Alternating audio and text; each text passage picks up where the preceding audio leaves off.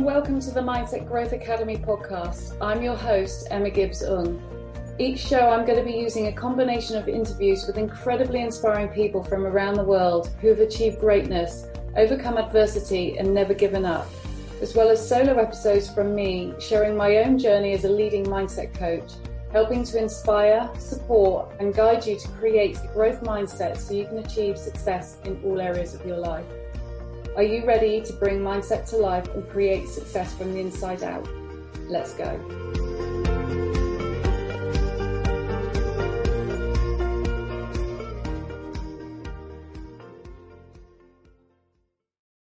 Hello and welcome back to the Mindset Growth Academy podcast. Today I'm joined by the lovely Polly Jukes. Polly is a qualified mind and body coach who works with people who are ready to create change. Polly is a truly inspiring lady who has faced some incredibly personal challenges and after years of darkness has finally come out the other side. Today, Polly is talking about the abuse she suffered at the hands of her parents, the impact this has had on her own mental health, and how she refuses to be defined by her upbringing. So much so that she has made it her mission to help and inspire others to find their best version of themselves and reach true happiness in all areas of their lives. Wow. Welcome, Polly. It's lovely to have you. Thank you so much for coming on today.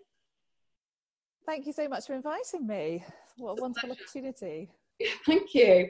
Your life has taken so many turns and you have been through some truly heartbreaking experiences. And yet, as I'm sitting here talking to you, and when we were talking just before we went live today, you always have the most amazing smile on your face, which I just find truly, truly incredible.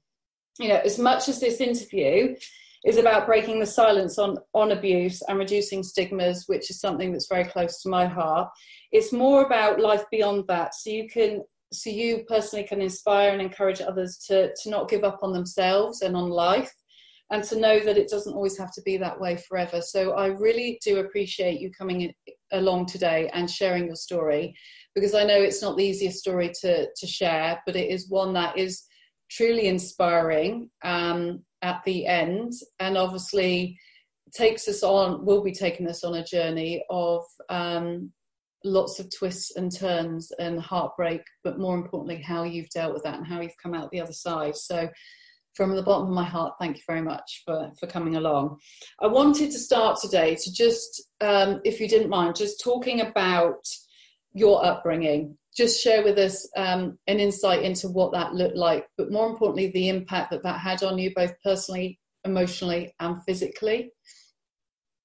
Thank you. What an amazing introduction. So, thank you very much. Yeah, I didn't have a very conventional childhood. Both my parents were alcoholics. They had a very toxic relationship with lots of violence. I have suffered all forms of abuse, mostly from my alcoholic parents, and because they had like a toxic relationship, they obviously associated with so the people amongst our kind of community environment were also drug users, etc. So you know, I was very vulnerable as a child, and it was very, I'd never really felt safe. I certainly didn't feel loved. And, it kind of led to me later on in life feeling I was not worthy of love, and that it was all my fault. What they did to me and the way they made me feel was my fault. I brought it upon myself in some way. Yeah. We kind of experienced this relationship with them for a while, and they ultimately split up, and it was a really messy divorce as well. And then a little time after, my mum committed suicide. I was about 8, and it was kind of just swept under the carpet, which was really, really hard. We were just expected to kind of just get on with life. I had nobody to speak to. The only time it was really referenced was at school, when the other children were making Mother's Day cards. I was kind of ushered to a side room. And I believed that she didn't love me, and that was my fault that she decided to end her life. And that really resonated and stayed with me for a very long time in my life. My father also passed away 3 days after my first son was born, which kind of brought everything up again. But I was then placed into foster care, and which for me was a really positive experience, as I really understood what being nurtured was about, and how to be part of a normal family, albeit in a foster home. It was enriched, we were educated, we were valued, we really felt like we were part of a family. And for me, I was like, my gosh, you know, I've never had this before, and absolutely thrived through it, still kind of dealing with my own internal struggles. I have tried to end my life on numerous occasions when I sort of call it the inner bitch, the inner dialogue, that very negative sort of self-talk, and the feelings that I was never good enough, I was never worthy, nobody was ever going to love me. And then when that evidence kind of came in my life, then I would do what was known to me, was try and end my life to be with my mum, because although there was awful things that had happened in our childhood, she was my only mum. Yeah. And I also felt that I really wanted to be with her. Yeah. Yeah, I mean, you touched on sort of the fact that both your parents were alcoholics, and they themselves were in a toxic relationship, which as a child in itself is incredibly hard to manage, because I suppose you never really know what side of that person you're going to receive when you get home, what mood they're in, all of that sort of stuff. But there was more to that relationship that you had with them that obviously affected you on a personal level. Was that both before and after the divorce, or was it more during the time that they were together? Because I hope you don't mind me bringing it up, but obviously, as we mentioned in the introduction, there was toxic abuse between those two as a partnership, but that abuse then started to filter down onto you as their child, through one way or in another. How did you cope with that? Like, you just touched very briefly on that, and I hope you don't mind if we can just go into a little bit more detail about it. Before you were then obviously taken off to foster care, what led to that, if that's all right? Yeah, I'm really happy to share, because I'm passionate about speaking out about my past to help and inspire other people that your past doesn't have to define you, and there are other ways to deal and cope with the trauma and all the unhealthiness. There are other ways. So I'm really happy to explain more about that. At the time, I didn't know any different. So this was my normal for me. So one or another would be beating us or putting us down, or however their day had gone, I would be the scapegoat for it. So I kind of learned to try and lay really, really low and not cause any fuss, and just be as quiet and small as I could, because there'd be consequences for when I didn't.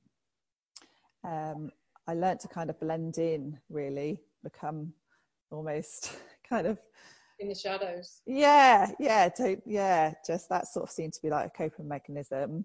When they were sort of physically beating each other, I would literally beg them to stop. You know, there was an occasion where my mum put her fist through a glass front door, and there was blood and glass everywhere, and screaming and shouting of blood was just running down her. And as a child, you're like, what do I do? What do I do? And having to think and try and get rags and tea towels and try and be the adult in the situation, really, because they were not. So, and I missed out a massive chunk of my childhood from having to try and fix things, having to learn coping mechanisms, having to be really small, and you know, and when awful things were happening, you know, I'd beg for the pain to stop. I'd almost take myself out. You know, it was like my body was there, but my mind wasn't. You know, just sort of learned at a young age to suppress the emotions, so they couldn't hurt you anymore. So almost taking part, you know, taking control over that, and you learn pretty quick, pretty sort of wisely from what I remember. I think my brain has done a brilliant job of actually kind of freezing out really the real painful stuff. You know, it's just, you know, blanks. There's almost like blanks of childhood. So I think your body does kind of go into a coping mechanism, and almost that trauma, actually we're going to cover over that. Yeah, so it's sort of piecing it together. And I just became a really good actress. You know, we had marks on our body and awful things that happened of an evening, but the next day in school I was never to say anything, never to say anything, otherwise I'd be in big trouble. There was one occasion where she marked me across my face, and I went into school, and of course everybody was asking what happened, and she said, "You say you fell into a door, and if you don't, you know, there was big consequences." So I just said, "I fell into a door. I fell into a door," you know, all day I fell into a door. And obviously they must have known something was going on behind the scenes, but nothing was really done. And I do feel a little bit let down that we were at the hands of all the abuse and neglect, exposed to the things that I was exposed to, and nothing really seemed to have happened. But obviously they were keeping a record, because then one day my dad and myself got into an altercation, and he actually got a big wooden stake and sort of put it into the side of my face. I've got a small scar there, and I managed to get out and run into the street, and obviously I was in a lot of pain, so, and it was just screaming and with blood, and, you know, obviously kind of feeling quite numb, I guess, and just scared, just generally scared. But I think at that point the worm was turning. It was kind of like there was a part of me was like, actually, you know, I don't want to put up with this anymore. This isn't right. You know, so for me to go out and ask for help, because that's something I could never do before. Nobody could know what's going on behind closed doors. So to go into the alleyway and scream and shout and just know that anybody, please help me. I was admitted into hospital, and then social services came and said, "You're not going back. We've got a foster care placement for you." And my whole world turned upside down. At that time, it was the worst thing in the world that ever happened to me. My whole identity, and, you know, I was kind of a caregiver within the home as well. But yeah, actually, ultimately, it turned into one of the best things that could have happened to me. Yeah. I mean, gosh, you know, when you kind of look up to your parents, don't you, as a form of protection. And so when it's the people that you know and love the most that are then inflicting this pain on you, that is so much pressure for anybody to manage. But as a child growing up in that environment, you know, that is a lot to take on. And as you've just said, you know, a lot of your role was very much role reversal. So you were almost taking care of them to some level and creating that outer body experience as a form of protection for you. And certainly from my own personal experience, but also professional experience, we do block out an awful lot of the finer details that we don't necessarily need to know, because they're no real help to us in any way. But quite often when I was dealing with mine, I couldn't remember everything. And when I speak to other people, they can't. And so that seems quite a natural thing. But to go through that day in, day out, and then to be offered, I suppose, a lifeline with this foster care, but to have that confusion of, well, what does that now mean for me? Because all I've ever known is this, you know, with the abuse, both seeing it and receiving it, and being caught up in it. Suddenly you know, you're then entering a different world. The magnitude of that is huge. How old were you at that time? I was probably about 14, which is quite a tricky age, isn't it? So yeah, lots of things going on there. And I was pretty much feral as well. There was no boundaries in the house, so I'd come day and night. We lived off, my dad didn't really cook. We lived off, he used to go to Booker's and the wholesale and buy trays of tuna and hot dogs, and that's kind of what we ate, but boxes of Trackers and Twix bars.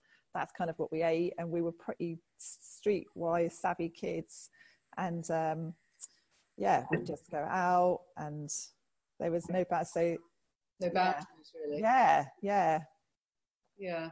Which was that your coping mechanism? Because I mean, obviously, in that home environment, and again, 14 years of age does seem young, but also you see a lot of 14-year-olds who have a lot of independence and they grow up very quickly. And certainly in the environment that you were living in, you grew up very quickly. What were you doing to help yourself cope with that? You have mentioned that escapism, mind and body, but did you turn to anything, anybody in a way to deal with this going on right now? Not really. I opened up to some friends. I learned how to suppress it myself and to put my persona on, and to shapeshift, almost be who I needed to be at that time. For a long time, I believed that if you spoke about anything, and if you ask for help, you're weak, and to show your vulnerability you'd be taken advantage of. You were weak. And I'm just truly grateful that some of the circles of people I was with,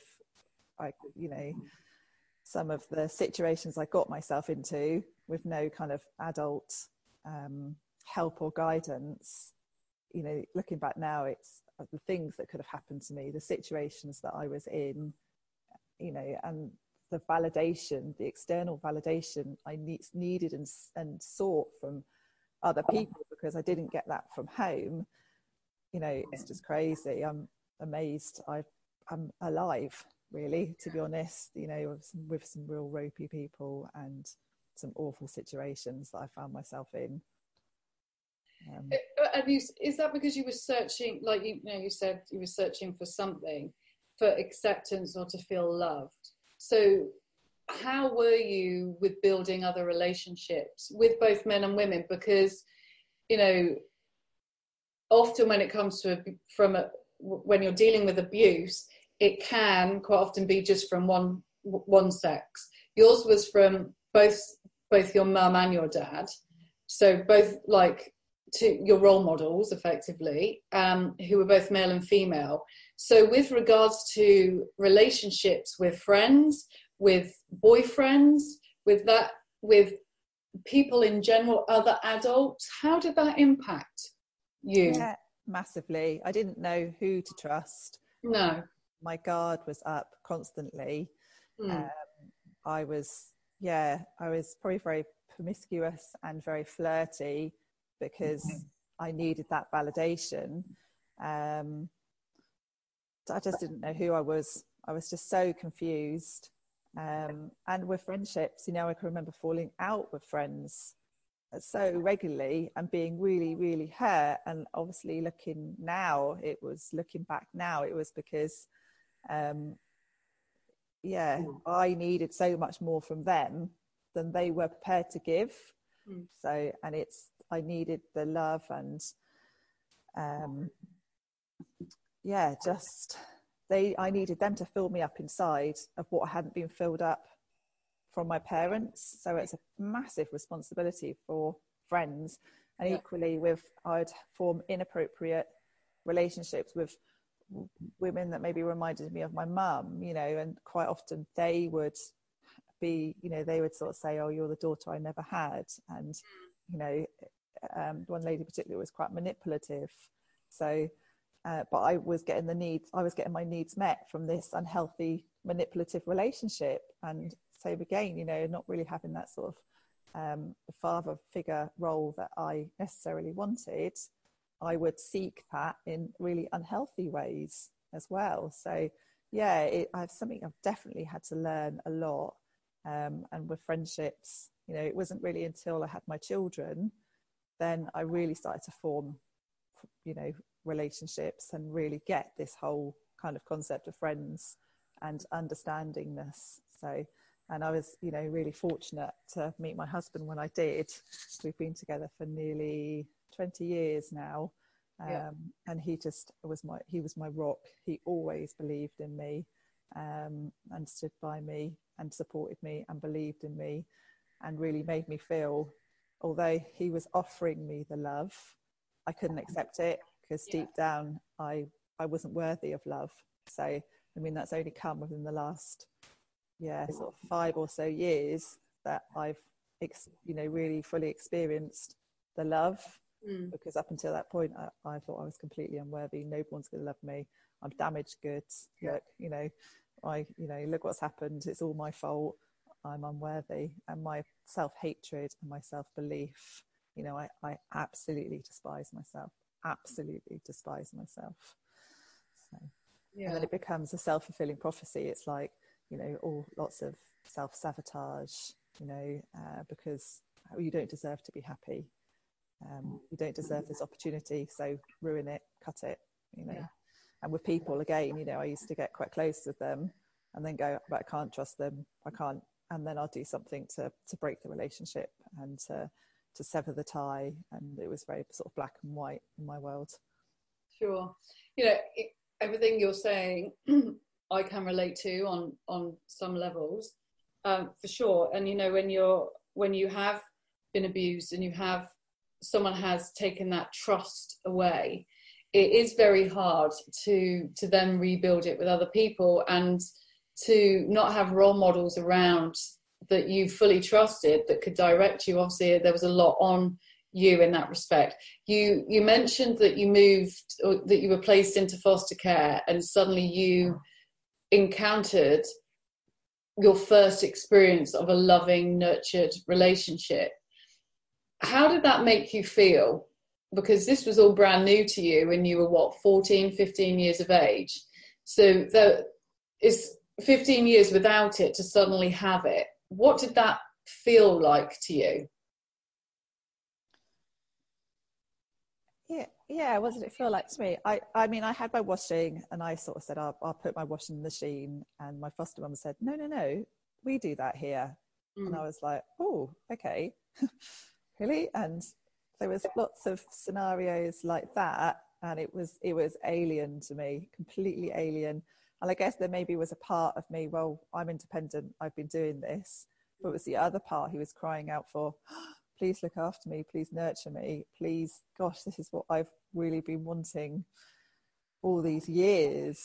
And I just thrived off it. And so much so I actually shut my dad out of my life then, until we went to see Saving Private Ryan. Right. My husband went to go and see it, and because my dad had been in the war, he was a lot older than my mum. It suddenly all just clicked, all the pieces kind of came together, and I realised what he had experienced and why maybe he turned to alcohol to shut these horrible experiences away, and why he was like he was.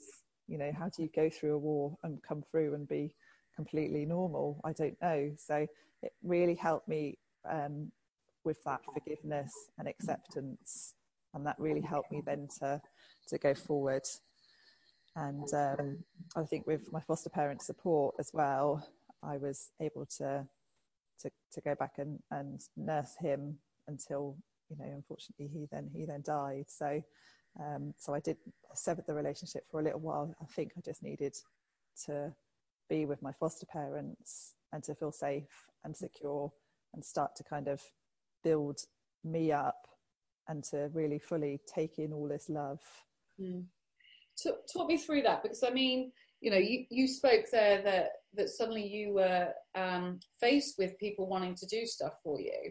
And quite often, you know, we don't know what we don't know. And so you've been brought up in a very different environment where that wasn't the case, where you were the mum role, or the adult figure, really.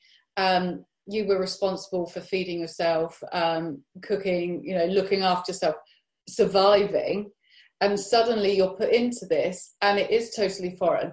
There are two ways that people often react with that. Is that obviously you embrace it, in which you did, which was amazing, but also some people think, oh, why didn't I get this before? Like, and when you're not feeling worthy of yourself, it's a lot to take on.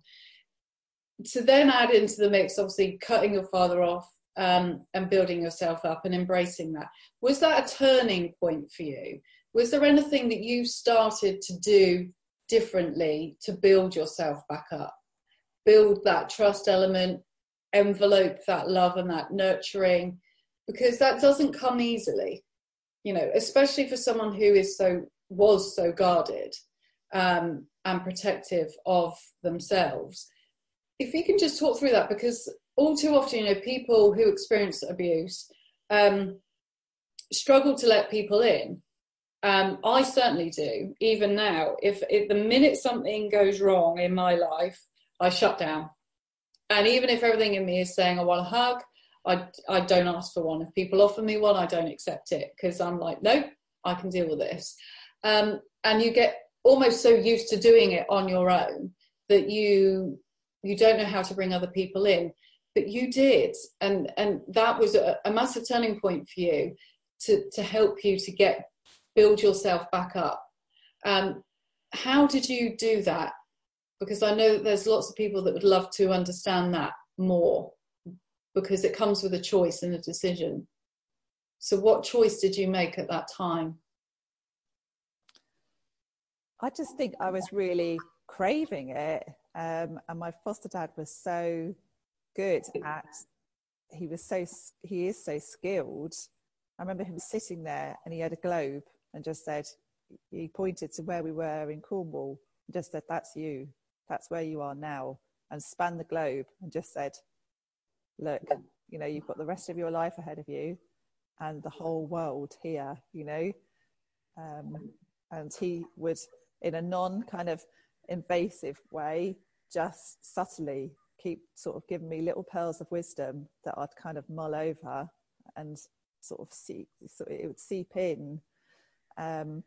With them, I managed to let them in, but yeah, like you said, it's, you know, that, yeah, you know, my stonewalling, you know, was just to shut everything down and not talk. And I still had quite a lot of elements of flight as well. We'd have family conflabs and meetings, and I always assumed I've done something wrong, so therefore they're not going to want me anymore. They're not going to keep me at the foster home. I'm going to have to go somewhere else.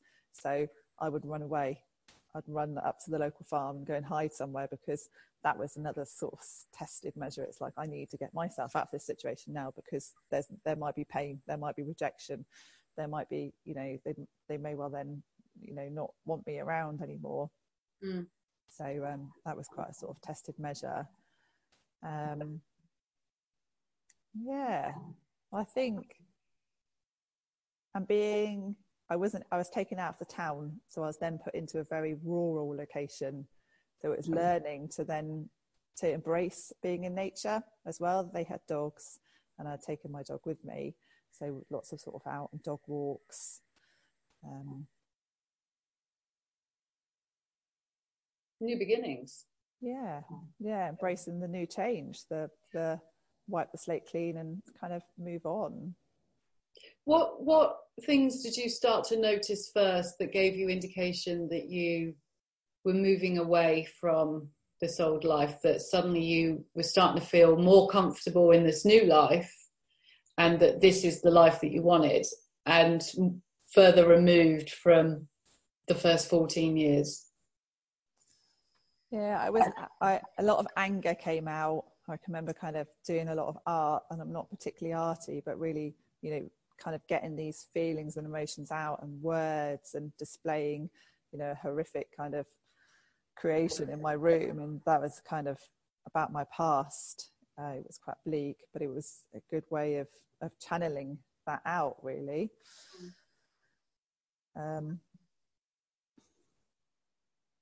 Yeah, no, that just popped into my head, sorry. No, that's fine. Mine was writing. I always, it was like third party. But I know a lot of people that turn to art and can produce. I mean, I can't write in the way that I wrote in that time, and I look back now and I don't recognize that person, but the writing's really powerful, and I'm like, wow. And the same, you know, with art.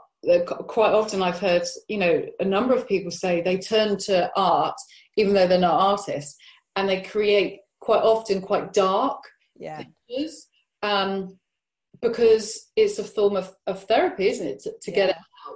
When did those pictures start becoming lighter? Or was there a time where you thought, I can't paint anymore?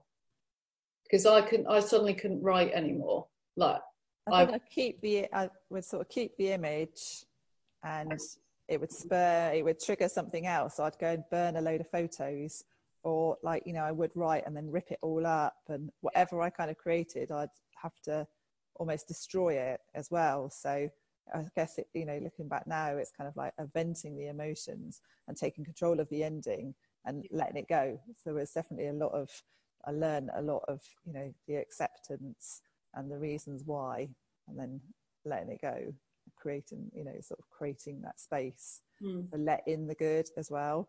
And knowing that if I kind of kept hold of all of this, I would equally turn toxic. And, you know, one of my biggest fears was that I would turn into my mum, you know. So I didn't want children for a long time because I was so worried that I would be the mother that she was to me. Yeah, totally. When you were doing, I just want to hold on this conversation with the painting, because I think this is really important for people who are going through anything that is really, really challenging them, is to find an outlet that creates a shift that makes you feel better. Like, so, you know, you've just spoken about your painting, sorry, and I spoke about the writing. Did you feel when you were painting, and maybe I'm digressing a little bit here, but I hope I'm not, but when you were painting, could you feel yourself getting lighter because it was coming out on paper and therefore you weren't storing it anymore? Did you see this as an outlet for you? Definitely, and I think it was probably the first time I'd experienced how, you know, still to feel these emotions, to sit with these emotions, to embrace these emotions, because I'd done such a good job of suppressing them down. So to allow an outlet, albeit in a very angry way, making sense of it. Yeah, it was definitely a event, definitely. And I kind of got into horses then as well.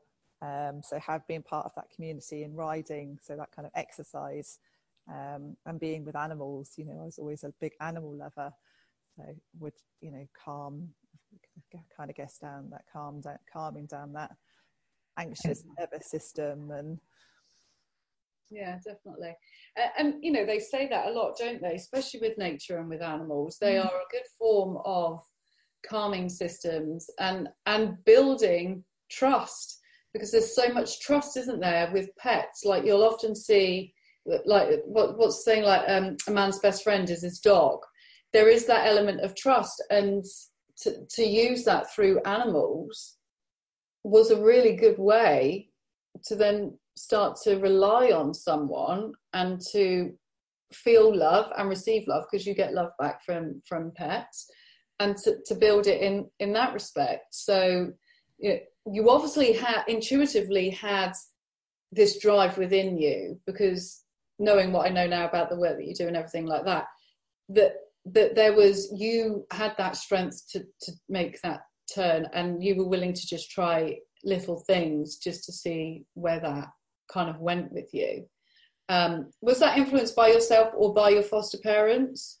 I think it was gently guided by the social workers and the foster parents. You know, they all knew what they were doing, but I probably wasn't the sort you could tell. Yeah. So, and they had to kind of like plant seeds. You know, I was this fierce, independent, messed up, like bomb, basically, that deposited with them. So yeah, there was a lot of gentle sort of coaxing around and planting the seeds, really. Yeah, and again, you know, that is the magical thing, isn't it? Because the minute that we are ever forced into doing something, especially when we perhaps are defensive because we're protective of ourselves in the way that you were, there's resistance that builds. But when people take the time to nurture and to subtly show ways, it opens up ideas to you to then explore what that looks like. Definitely. And being treated as a person, you know, actually having what I was saying was being heard and understood and valued. Yeah. I don't think I'd experienced that before. Yeah. You touched on the fact that you cut contact with your dad, and you'd met your husband and you were starting to build a life for yourself. Obviously you fell pregnant because he passed away when was it your son? Yeah, he died. Yeah, unfortunately he passed away 3 days after my son was born, so he didn't get the opportunity to meet him. Were you at peace with your dad when he passed away? Yeah. What work did you do to get there? Because that is huge. If you wouldn't mind just sharing how you got from cutting him out to having that peace, obviously in that time as well, meeting the love of your life, securing that relationship enough to trust him to be the father of your children, which is something you didn't want, to then obviously when he passed away, know that you had that peaceful relationship between one another. Yeah, his obviously being much older, his health deteriorated. So we tried to help him with carers, and he was a strong man and would just sort of shut the door on their face and say no, get back to his bottle of whiskey, and he was happy. Happy as far as you know, he was really. I mentioned that we saw this Saving Private Ryan, and my brain and my cogs were kind of whirring, and I had this sudden realization of why he was the way that he was.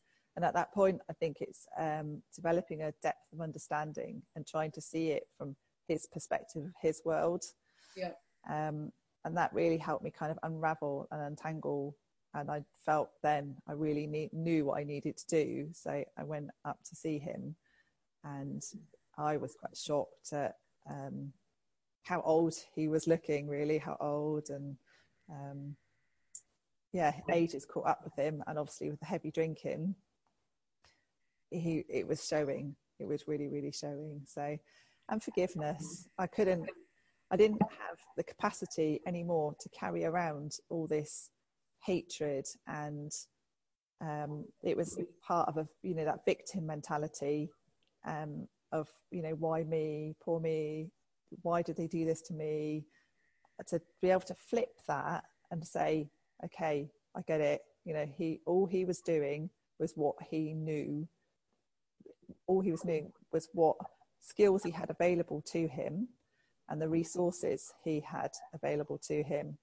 He ended up being a single parent of me, with no boundaries, a teenage girl. He did what he thought was best at the time, albeit, not right or wrong. And life kind of took its directions as and when it did. And I think of when I think of my dad now, it's a big depth of understanding, and going through that process of forgiving him created space to be able to have the empathy, and for me to be able to be there and to be able to nurse him, up until I was obviously in hospital with my son, and knowing that he passed and that we had as good a relationship as it could have been. That forgiveness piece is huge, and it's something that I work on to this day, personally myself. But it's the one thing that is really misunderstood, and I don't know what your thoughts are, but I certainly resisted it massively. And whenever I speak to clients that I work with, there is huge resistance around this forgiveness, because they hold on to something and they don't want to forgive that person. But the truth is, as you've brilliantly said there, it allowed you to create space to bring in empathy and understanding. And that is really what the forgiveness piece is. It's to let go of the negative connection and emotions that are attached to it, and to no longer allow that to control you in that present moment and moving forward. It's not saying what they did was right. Exactly. No, not at all. And I've worked with lots, my abusers and, my parents that had done me wrong, I will never just be able to ever justify what they did do. That was completely out of, order and wrong. But I've got choice. I either deal with it, otherwise it's going to eat me up. And it turns into that sort of toxic, negative energy. And I was like that for a while and chose unhealthy coping mechanisms to help me deal with that, or I sit with it. And quite often you don't want to sit with what feels and hurts the most. But when you do, it disperses it.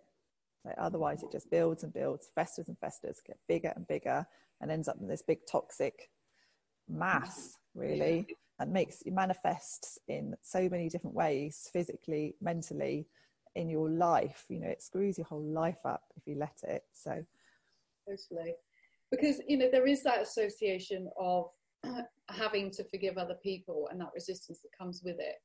And I think you've explained it beautifully, that it is about the situation, not about them.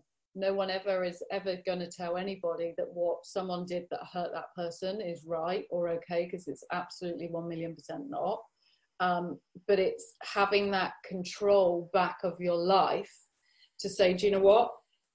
That happened, but I'm not letting it define who I am from this moment on, and for any longer than it has already. And so I'm choosing to forgive and to let go, to bring in new things, because it does, like, from conversations me and you have had about the impact that those emotions had on you, the conversations we've had about the impact it had on me, and from seeing it through both the clients that we both work with, it can cause it can filter into so many other different areas of your life that aren't necessarily totally obvious from an outsider looking in, and can impact your views on money, on success, on relationships, which would perhaps be seen as the obvious one when it comes to sexual and physical abuse. But it can filter into lots of other things that you just logically wouldn't necessarily think about. And so by creating that space, you let go of that just horrible consuming energy and replace it with choice. Definitely. And that's ultimately what it is, isn't it? It's that freedom of choice, and then knowing what to do with it. So when you had that freedom of choice, which again was new and something you weren't familiar with, a bit like when you were at the foster family, how did that then transfer into your relationship with your husband, for example, as well as your dad? Because suddenly it opens your eyes to something else, right? Yeah, definitely. I mean, you're constantly learning and evolving. And once you kind of get one little thing sus, it brings on something else, another level, another devil. So yeah, completely. And I think you hit the nail on the head. It's choice. I chose not to let my past define me, and to step out of that victim mindset and use it as a platform to stand on top of it, and then to be awareness. It's like, you don't have to feel like this forever. What other people do to you does not define you. The only person that defines you is you. Yeah. And I can remember working with a coach. I've worked with various coaches that have helped me along the way. And one coach explained to me that what we say about ourselves is a story. And I was outraged, absolutely outraged. I was like, no, what I've been through, I feel this. This is my emotion. This is my life. And it took me a while to get my head around that. And once you do realize it is a story, it's only what you believe it is, then, yeah, once you realize it is just a story and you have the control of it, there's an element of empowerment. It's like, okay, I don't have to carry this crap around with me. I've got a choice whether I let it fester in my life or whether I let it go. And then it's then working with coaches to work out, how do I let this go? It isn't it's not a pleasant process, but it frees you up, and ultimately you could be more fulfilled, more happy, step through life in a more empowered mindset. Yeah, definitely. It's so true, and it is then understanding what that looks like. But it's that control piece, isn't it? taking the control back. And I think there's so many people out there that, one, feel that they're not in control of their relationship, their happiness, their success, or they think they are, but they're still being controlled by their past because they're refusing to forgive. Or I've lost my train of thought. So the control, and then also like the freedom of, that's it, the freedom that you have more than one choice. And this is something that I hear so many people say, but I made that choice, so I have to live with it. I've made that bed, I've got to lie in it. You know, I baked the cake, I've got to eat it, whatever it may be. The truth is, we can take control back. No one, as you very rightly said, no one controls your life other than yourself. There are elements that can influence and knock you off track and challenge you, but ultimately you have that control that you can take back. Equally, you have that freedom of choice. And so if you've made that choice, you don't have to live with it. You can choose to choose again. And sometimes in that moment, we forget that and we think, do you know what? I've made that choice. This is who I am. No, choose again. And if that doesn't feel right, choose again and keep choosing until it feels right for you. And when you realize that, it opens up everything. You're like, whoa, like suddenly I'm not living in this box of just limited boundaries and beliefs and thoughts. I have that freedom and that control to take my choices and put them in any direction in which I want to go. And if I don't like it, I can choose to do it again. And if I don't like that, I can continue to choose because I'm free to choose. And it is liberating, totally liberating. But it takes a while to get to that place. It's not an overnight solution. It's a journey, a story, like you say. But when you understand that your life is that story, and we can't change, you know, elements of the story, the first few chapters, but we can certainly rewrite the remaining chapters and make the ending as, you know, successful and as happy and as abundant as we wish to, once we take that control and that choice in our own hands and run with it. So I think, you know, what you've just said is totally powerful. I want to just, if you don't mind, just come back to another thing that you just mentioned very, very briefly. You spoke about turning points with your dad, with the forgiveness piece, and the impact that then had on your future relationships. You also mentioned, and I am pulling back slightly, but I think it's a really important piece to bring up, is that there were times in your life when you contemplated or attempted suicide because that was the only way that you knew how to deal with things, and that was the way that your mum had dealt with things. And so quite often we react in ways that we know or that we have seen around us. How did you what was the turning point from that suicide mentality, if I can say that, to the choices and the control mentality? Yeah, definitely. For me, I felt it was the only way I could stop the pain. I felt like I was going to feel like I did forever. I just didn't know there was another way. So I tried, I guess, having children, really, having the children and having the focus on other, and knowing that I didn't want to be the mother that she had been to me. Mm-hmm. And that was part of that, was the suicide. And obviously with giving birth to my son, 3 days later my dad died. I was paranoid I was going to get postnatal depression, and I used all my resources that had got me through all the crap in my life to go, oh, this isn't happening, this isn't happening, I'm going forward in life. And realizing that we have control over our mindset, and it all becomes a self-fulfilling prophecy. So then it's having those turning points of going, I can control this. The only person that can control this is me. And the turning points have been very reflective in the fact that it's mindset, it's what we think we bring about. So being really careful about what we do think And knowing that we've got this skill within us to predict our future. But you know what we, yeah, exactly, this self-fulfilling prophecy. It's kind of that we have the power to do this.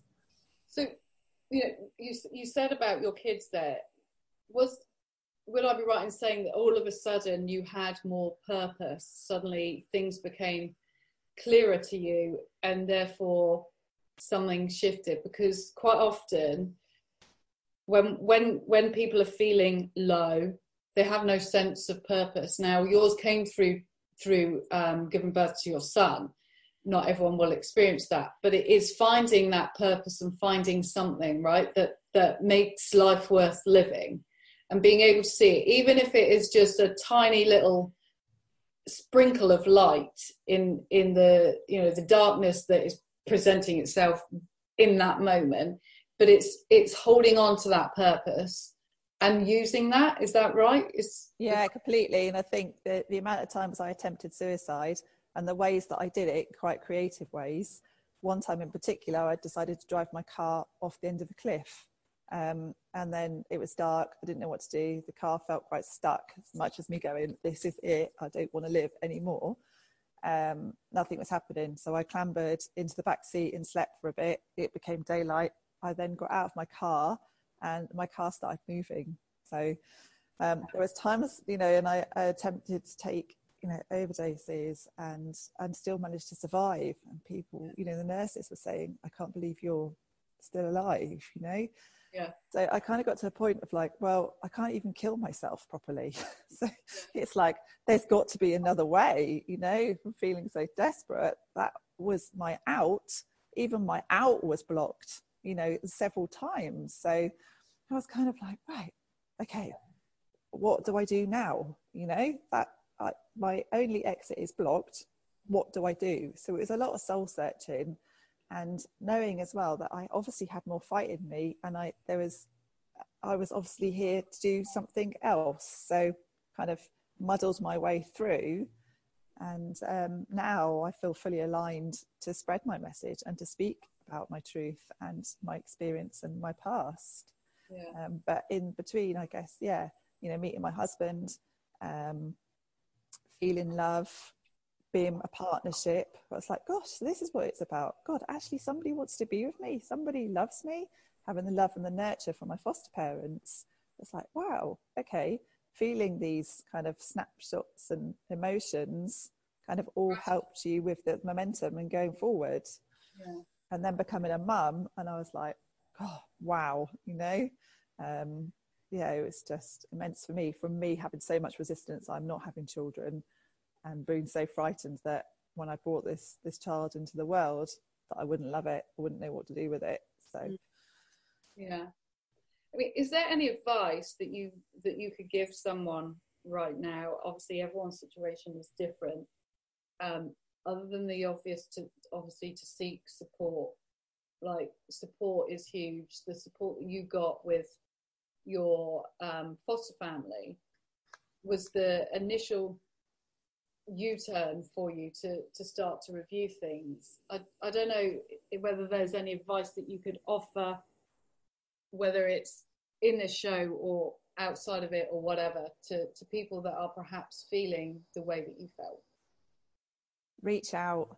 I know it's quite a well said, you know, successful tried and trusted method. No, even when I speak now to people who knew me then, they are so surprised, because I put my smile on, I put my persona on, and I kind of functioned in the world, and nobody knew how I was really, really feeling inside. The self-hatred, the self-loath, the fact that I wasn't worthy, nobody would love me.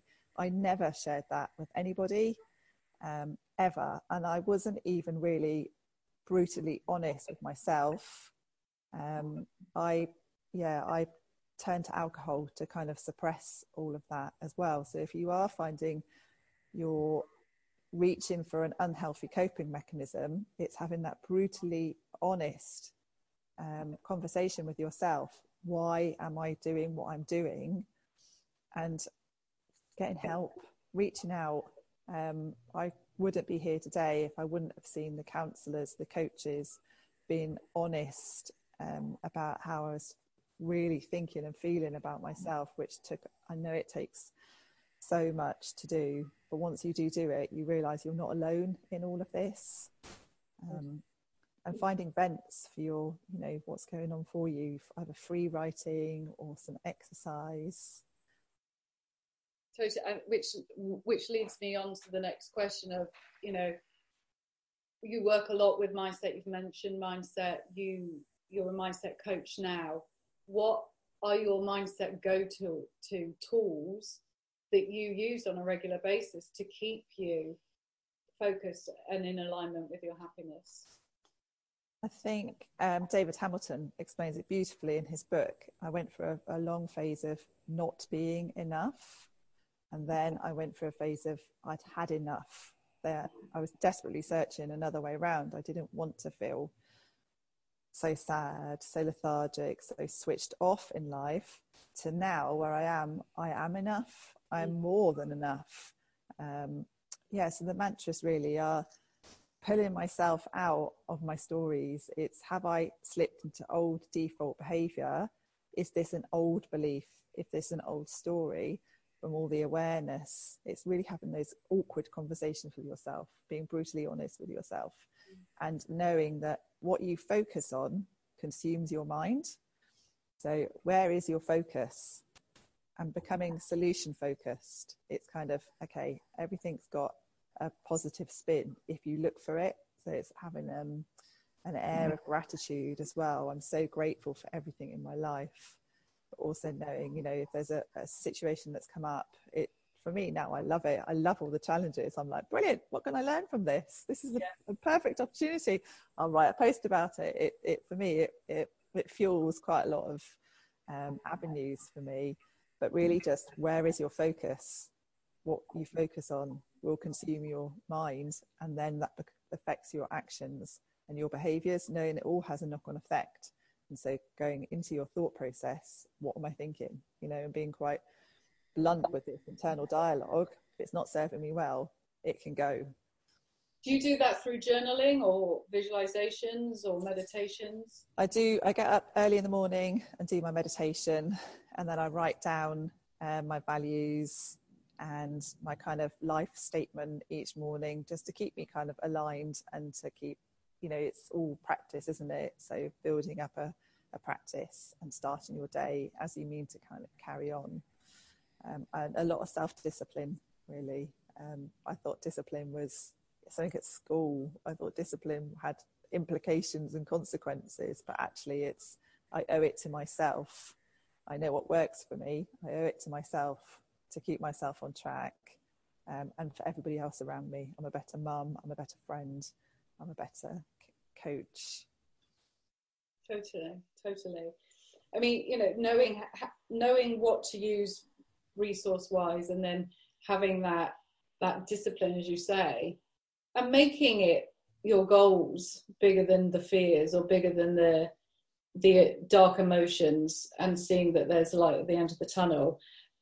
It is key, because when you build that consistency and you show up as a worthy person who's willing to put themselves first, things start to make shifts, and things start to come in.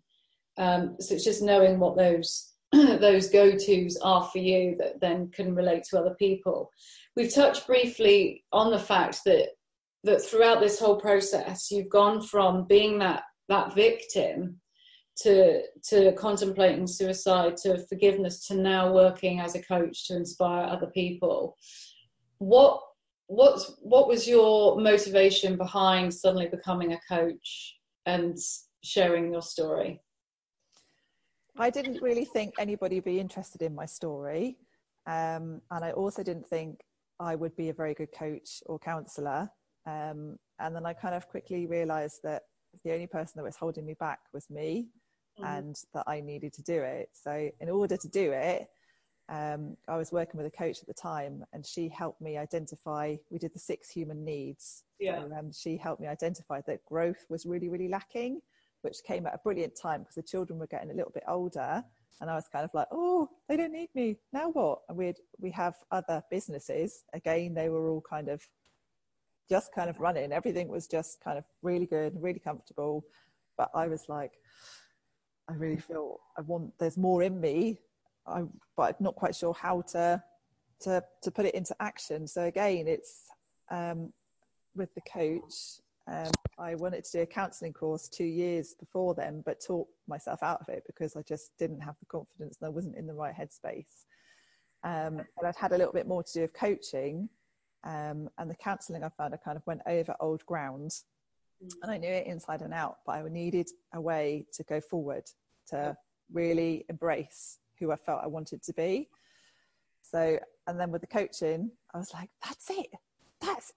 That's what I want to, that's how I can really help people, you know, and just sort of develop this passion for it, and personal development along my journey, kind of gaining qualifications, and learning so much about myself. And suddenly people have always come to me for help, advice and support. I'm a natural cheerleader. And I was like, gosh, this is it. So, and for a very long time I was gaining the qualifications, but didn't have the confidence and the self-belief to put it into practice. And then a friend sort of said to me, what are you waiting for? I was like, I need to be perfect. I need to be perfect at it before I can do anything. And she was like, where's the best place to start? How are you going to get better? How are you going to start? And she's like, you're good enough. And it comes back to the, I am enough. I don't have to be perfect at this. You know, I am enough as I am, and I will learn and evolve and grow. So yeah, I just kind of one weekend, I was like, right, I'm going to launch it, and did, and boom, it just, took off. And I just keep pinching myself, really. I'm the luckiest woman in the world, and I love my job so much. And you know, it's so true, because so many of us wait for that perfect time, and perfection doesn't exist. What is the perfect time? There is no such thing. And I think it is just getting out there and just putting one step in front of the other, and doing that on a regular basis, even if it's one step, making sure you make that step every day. And then before you know it, you're building that momentum and just seeing what's out there, and reframing that everything that you are going to experience will give you information and feedback to help you to evolve. And I think it's that evolving piece that is massive. Throughout this whole interview, we have spoken about how you have evolved as a person, from this, you know, young girl who was witness to abuse and on the receiving end of this abuse, in a world of pain, both physically and emotionally, to transitioning and evolving into a young adult, into a mother, into forgiving those around you that cause that pain, to now being a coach. It shows that there is no one fix for everything. It is to be open and flexible, and to constantly evolve, and evolve in the right direction, because we can equally evolve in the wrong direction of self-pity, victim mentality, and go down that route. Or we have that choice of evolving and knowing that perfect doesn't exist. There is no other person other than yourself. And if you continuously learn and understand from your experiences, then you can evolve and take that information to then choose to use it how you want to, whether it's negative or positive, and just be on that cycle. And when you recognize it is that evolving cycle, then that resistance disappears somewhat, and you suddenly think, right, I'm here for the ride now. So I'm either going to choose to evolve with grace and ease, or evolve with resistance and blocks and challenges. And I'm going to learn everything along the way, and I'm going to absorb it, and I'm going to be self-aware, and I'm going to understand, and I'm going to see what comes of it all. And then it starts to flow. And I think it's really important for us all to remember that. And this, you know, your story is a prime example of that, you know, that evolution of you as a person. You know, to sit here today looking at you, you're a strong, amazing person who has a beautiful family, a loving husband, a great business. You've made peace So you're not carrying around the weight of the world on your shoulders, but you fully accept that you're never fully fixed. None of us are ever fully fixed. And there will be things that crop up every now and again, but it's okay. And that is amazing. And I hope, you know, that has come through in this interview, that if anyone is feeling in any way helpless or can't see the wood through the trees, that there is always light at the end of the tunnel. There's always help if you seek help, if you take the time to understand yourself and to learn from mistakes and to never give up, to remember that there is always choice. And if you do not like where you are right now, make that choice to make a difference, and to choose to get help, and to choose to be worthy and be enough, and to choose to let go of that punishment that you're carrying around of yourself, then things shift, and they shift pretty quick when you make those certain choices, don't they? Yeah, definitely. And I'm so grateful for everything that happened in my life. I mean, absolutely everything, because it's made me who I am today. Yes, yeah.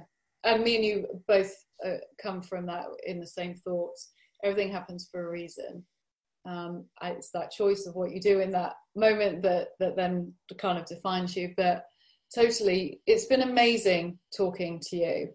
As I quite often say, there's so much more that I would have loved to have asked about it, but I feel that the rawness, the flow in which this interview's gone, hopefully will give people an insight into what to do when they are faced with dark times, not just in abuse, but in times that really challenge, and to see that you don't have to take everything on yourself, and that you can move forward.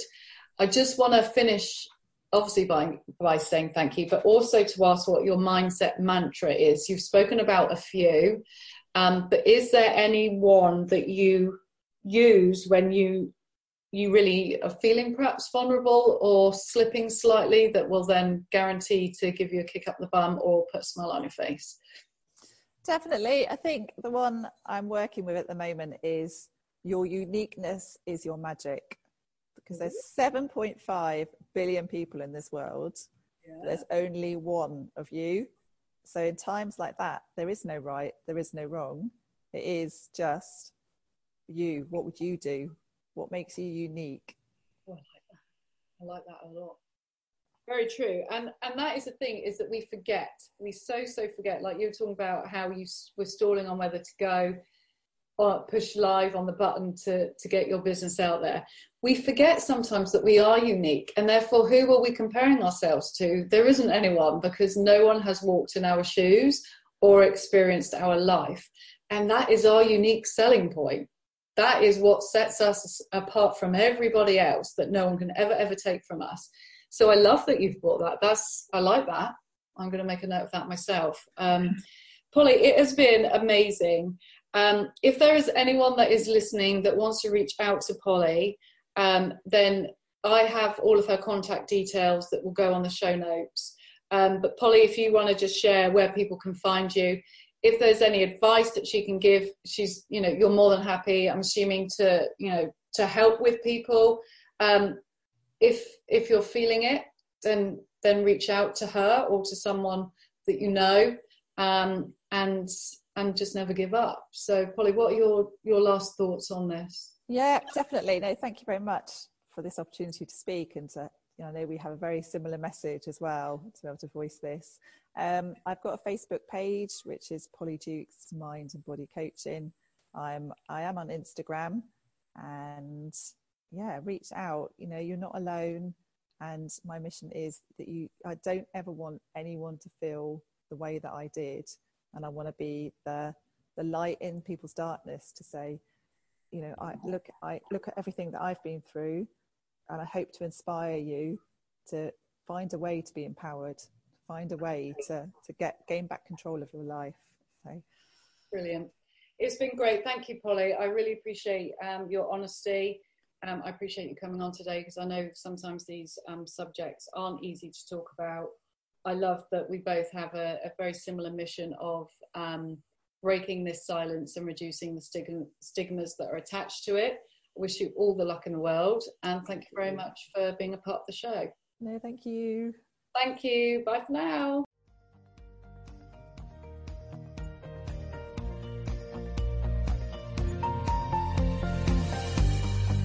That's all for this episode. Thank you so much for listening. If you've enjoyed this show, please head over to iTunes, subscribe and leave a review. Bye for now.